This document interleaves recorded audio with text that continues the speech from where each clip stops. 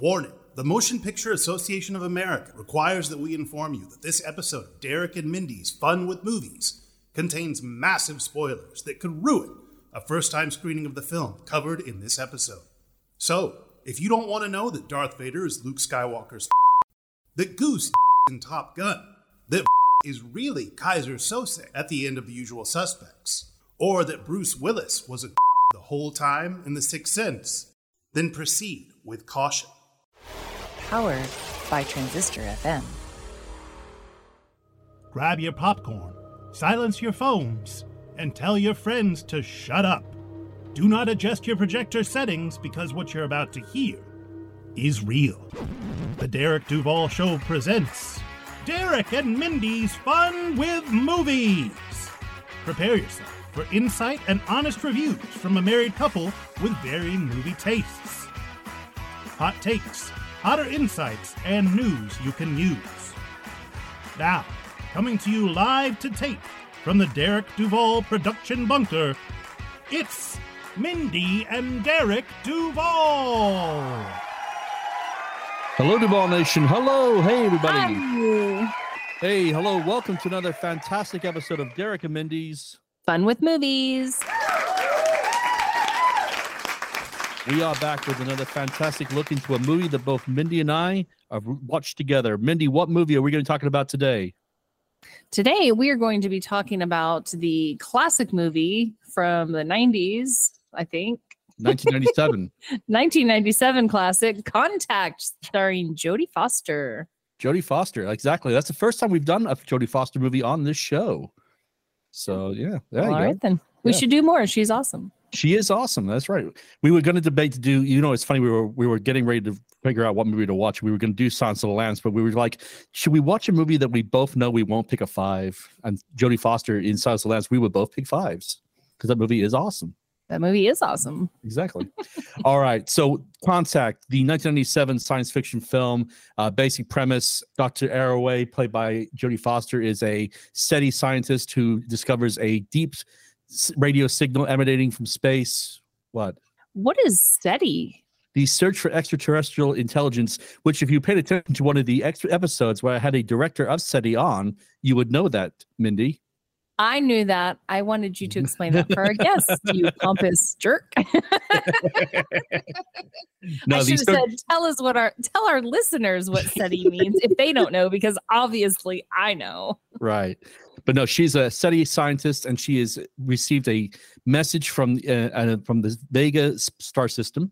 And basically, the whole movie deals with the ramifications of receiving a message from outer space. And hidden inside this message are blueprints to build a machine, which we're not entirely sure what the machine does. And the whole movie leads up to what exactly this machine can do. And we won't spoil that for you, obviously, because it's a big payoff, which we might as well spoil that for you a little bit in the show. Again, it's 25 years old. Yeah, so it's a spoiler review, but it does take her on it takes her on a magical journey through the cosmos. And one of the absolute most delightful endings that I have ever seen in a movie. It really is very heart-touching and very controversial in some ways. So, all right, Mindy, I've seen this movie. When was the first time, and what was your first recollection of seeing this film? Probably with you, I would imagine. I don't remember having seen it before I knew you, so I would imagine the first time I saw it was with you, probably in the last, 10 to 12 years. 10 to 12 years. Yeah. Well, that track. And I don't think we've watched it upstairs in the movie room until this time. Maybe I've watched it. I've watched it on my own up here. I know for a fact I have. So okay, because I want to check out that pulse when the radio signal comes through on my surround sound, because it gives your speakers a workout. That's for damn sure. And your head. It also made our dogs go a little crazy as well. A little bit too much. Yeah. We had to turn it down for a bit. Yeah. All right, Mindy. I know about this movie. You know about this movie. Let's go ahead and go to The Notebook. See what I did there? You hypnotized him. No, I used this. This is the most important piece of equipment you will ever own. This notebook has saved my skin more times than I care to mention. You should think about using yours more often. I do use mine. Show me.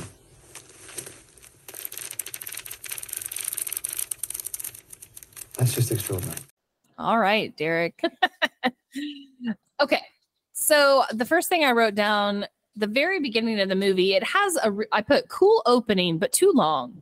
So they're trying to set the scene that they're going to be talking about deep space and communications. So they start with our planet and then they slowly zoom out and get to our solar system and farther and farther and farther. But wait, what do they do when they get to our planet? What are we listening to? I don't remember. the radio signals, and the further away we get from our planet, the further back the radio signals have traveled. That's which is basically the premise of this movie. Yeah. It looked really visually pleasing, like all the stars and the solar system and the planets and all that. I thought it was really cool. It's probably a good 5 to 7 minutes, right? I mean, it took a while. So cool, but long opening is what I wrote down here. And then, so she's been after this for years, trying to, like, ever since she was a little girl, she would, mess around or, use her dad's like long range radio system to try to see where they could pick up another signal. And like the furthest one they found was in Florida. So she's been really trying to search, like, how far can you go? She asked her dad when she's a kid, like, can you get a signal from the moon? Can you get a signal from here? And so she's always been kind of in search of how far can we get communication. And so when she finally does get this signal from deep outer space, it's like, finally, so she's so excited about it. And then they vindicated a little bit. Yeah. And they are using this like big set of like 23 telescopes in New Mexico. And once they put the word out that they've, gotten this message and stuff, everybody shows up to this place in New Mexico. And I put, it's like Woodstock for alien watching at the New Mexico place, because they were just like crazy. It was definitely a carnival attraction. Yes, I would say that's it was like people excited for it. They were like, really religious people who were trying to preach about it and what this means, and like all kinds of different people. But it was like crazy, like a festival, like Woodstock. Like people were camping out and kind of crazy. The Hail to Vega choir always makes me laugh. Hail to Vega, hail to Vega. Yeah, I love that part. Exactly. And so then they get these they get their funding. They lost their original like government funding where was she down in Puerto Rico. They lost their government funding for that, and so they had to find this private funding, and it was this like really eclectic kind of crazy bajillionaire Mr. Haddon. And I put, so he never really met her before he gave her all this money. And then after she got the signal, he wants to meet with her. Well, he lands his plane and they're like, ooh, he doesn't land for just anyone. I'm like, what? So I put, what a waste of resources for this guy. He lives on a big giant airplane and just flies around all the time. I'm like, that's terrible for the environment, right? Yeah. So anyway, he just not even just lands somewhere and lives on it, but like flies around all the time. So I thought that was kind of funny. Then I wrote this down, and I think Derek is going to provide some context for it. I wrote James Woods' character. I put, he was being such a jerk talking about the machine. And so I was like, what was that again? And so you're going to fill us in on that. Yeah, James Wood, he plays the national security advisor, and his job is basically like to be paranoid as hell about, the interests of national security. I mean, his job title says it all. And basically, anytime that Dr. Arroway, the character played by Jodie Foster, has something positive, his job is basically to counteract with something incredibly negative. Like, hey, it might be a Trojan army, like we build this thing and the whole army comes, crawling out. Or, hey, like, all of a sudden, a civilization gets to be like too advanced. We send this machine and we blow ourselves to kingdom come. He's like, he's the absolute, Debbie Downer. Debbie Downer. Yeah. Or the part where they figure out that, the original signal was a Hitler broadcast. They send it back like, hey, Sig Heil, you're our kind of people. It's like. Yeah, he was like, so yeah, that's part of what it was embedded in the message was the first televised signal that went so far, and it just happened to be the opening of the Olympics, or Hitler opened the Olympics. And so they're like, oh my gosh, So the scientists are like, well, that's just the first time we sent a signal out so far that they could reach it. So they're just pinging it back and saying, hey, we got you. We hear you. And he's like, but what if they're like, oh, yeah, Zig Heil, yeah, you're our people. And they're like, what? No. Yeah. I don't think that's what the aliens are trying to say. Yeah. And then Tom Skerritt is in this, who I love Tom Skerritt. And he almost always plays a nice, wholesome character, I would say. Viper. For the Viper. I mean, all the movies that I can think of him being in, he is like the nice guy. And he is such a jerk in this movie. He is always taking credit for Ellie's work. And he found out that she got this like coveted position down there in Puerto Rico, and then bam, all of a sudden her funding's gone. And he's like, you're wasting your career. I don't want you to just be, listening for signals all the time, and you're going to be a laughing stock. So I'm doing you a favor by like closing this down. And she's like, what an ass. So were you the person in the theater cheering when he got blown up by that terrorist bomb at the end? No, I don't want him to be blown up. But then every time they went to like make an announcement about something, and she had like at the White House, she had her little note card. She's thought she was going to go up there and give a little speech about the project. And he just like whoosh, runs right up there and takes over and is like, yes, we've been doing this. And I'm like, you haven't been doing crap. Yeah. So every time he could take credit for her work, he absolutely did. He's a master of opportunity. Yeah, something like that. And you like the part where he was cutting her off and mansplaining the whole thing to her. Yeah. Audible eye rolls for sure. Like, yeah. And then getting back to Mr. Haddon. So this crazy, eclectic bajillionaire, he's actually dying, I guess. And so he found out that the weightlessness in space will help keep him alive longer. So he's just like chilling on the space station and like hanging upside down. And so like she gets back to her place and there's like this like video conferencing, very like old school video conferencing from the 90s. Yeah. And it's him just like on the space station hanging upside down. And I'm like, what a weirdo. Yeah. Do you know, it's funny. I remember when I saw this in the theaters in 97 and that scene, I mean, you gotta remember we had just had the terrorist bomb explode the machine. Everybody's like, what do we do now? Like, are they going to rebuild the machine? What have you? And that scene was such a pivotal scene in that movie because we were at the lowest part of the movie. Like, we're like, what can happen now? And this guy swoops in out of literally from space and saves the day, saying like, first rule in government spending, why build one when you can build two at twice the price? Exactly. And basically flat out says, hey, I own this machine. You're up. Let's go for it. And then like, I mean, that whole scene, it just gives you chills. That was like, I remember in the theater, everybody went batshit crazy. Everybody was like, oh my God, yay. Yeah. So I thought I loved that line too. Like, government spending.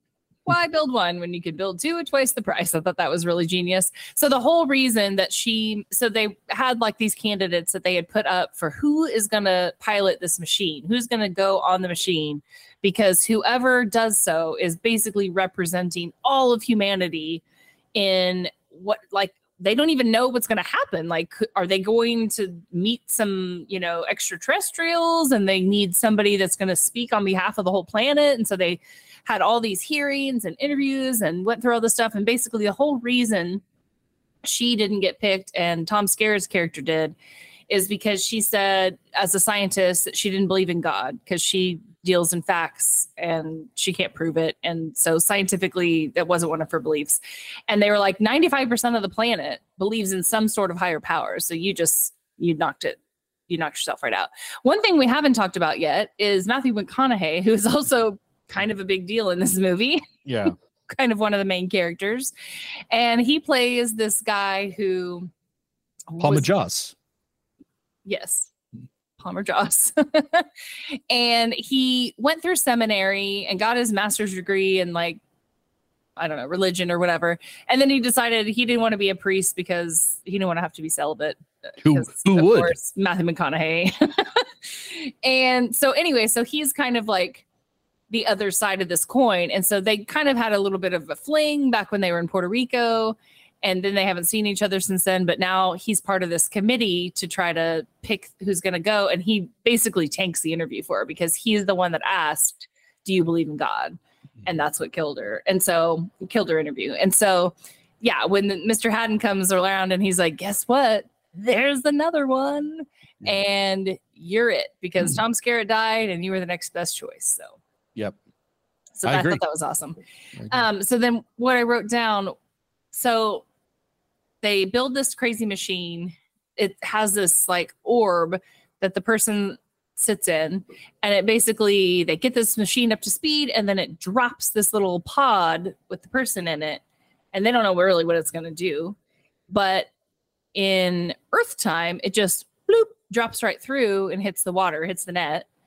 But in their time, it was like 18 hours worth, like, because her headset recorded 18 hours worth of static. So she was gone for like 18 hours, got back, and it was like, no, you didn't go anywhere. We just saw you drop right down.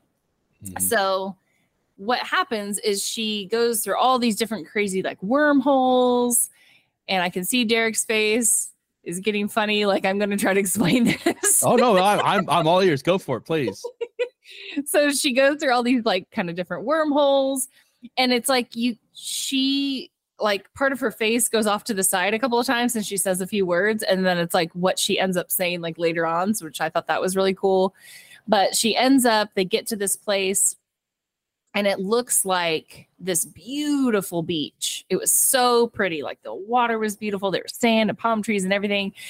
And what I thought of first before they even said it was supposed to look like Pensacola, because that's like, she had drawn this little picture, you know, when she was a kid, because that was like where she had reached with the long range radio thing. So, and then all of a sudden her dad starts walking up the beach, and it was like, oh, and her dad had died when she was like 9.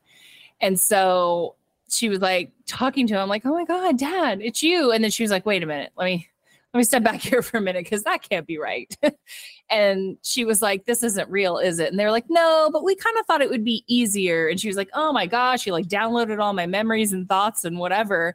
And so they like made this place look like Pensacola, someplace she was familiar with. And then they made this alien creature look like her dad, because that would be kind of easier for her to talk to. So anyway, I wrote down beautiful, quote, Pensacola with her dad. So it was just like this really beautiful place. And they had this like really sweet little conversation. I've been to Pensacola. It looks nothing like that. Yeah, I think this version was much nicer than actual real Pensacola. Sorry, Pensacola, if you're listening. I was stationed in Pensacola. Trust me, that was a much nicer version of Pensacola. Yeah, for sure. So she has this talk with her dad, and then she realizes, okay, this isn't Dad. This is, extraterrestrial life. I need to focus on my mission, what I'm supposed to be doing. So she asks some really relevant questions. Are we alone? What's happening? All this stuff. And then she gets taken back. And when she wakes up, she's like, oh my gosh, did you guys see that? Did you catch it? And they're like, dude, nothing happened. You just dropped right through. We'll have to do it again. And she's like, no. And so nobody believes her. And she has to go in front of like Congress or whatever, this congressional hearing. And she is arguing. And so I wrote down, she's arguing for them to believe her without proof, like having faith that something happened, which I thought was very, ironic, because she, as a scientist, would be the first one to not believe somebody else who was telling this story, because she always wants facts and evidence. And so I just thought that was really ironic. And then I wrote down, she should have reminded them that 95% of the planet said they believe in some sort of higher power and that they have faith, and they should believe her, because why would she make up this crazy story? And they're like, you probably just hallucinated it because all of the crazy amount of energy, because it was like glowing with energy. This machine was spinning and spinning. So anyway, so that's all I have. Okay. I want to talk about that ending. So obviously James Wood resigns as National Security Advisor, and he heads up this congressional committee, and grills her, basically makes her recant her story in somewhat to a point, but she basically, doubles down and say, no, this happened to me. And it was off camera, behind closed doors, that it's revealed that it really did happen. because her headset recorded 18 hours of static, which, how you don't bring that up in the congressional committee. I don't agree with that. That was horrible call.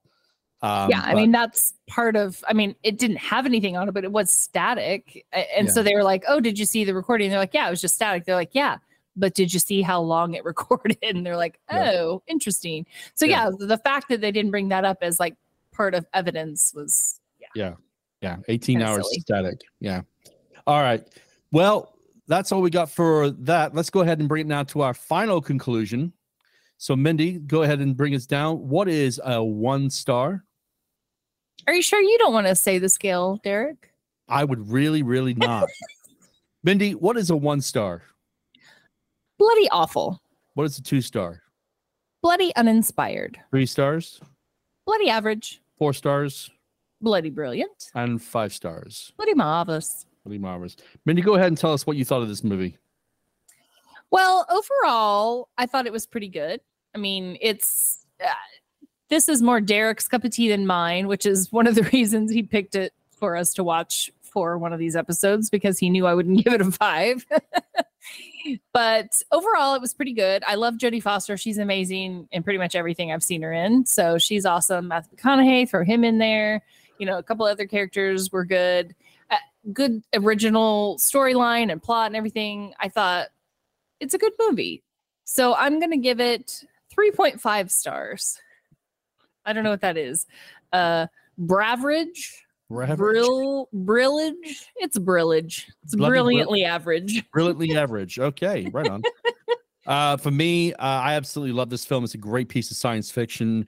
I was reading back through some of our Twitter comments, and there was one Twitter comment in particular. I'm going to give this guy a shout out. He is View Thunder, and he wrote, love this film. I sat in the theater in complete awe, and this is the part that got me.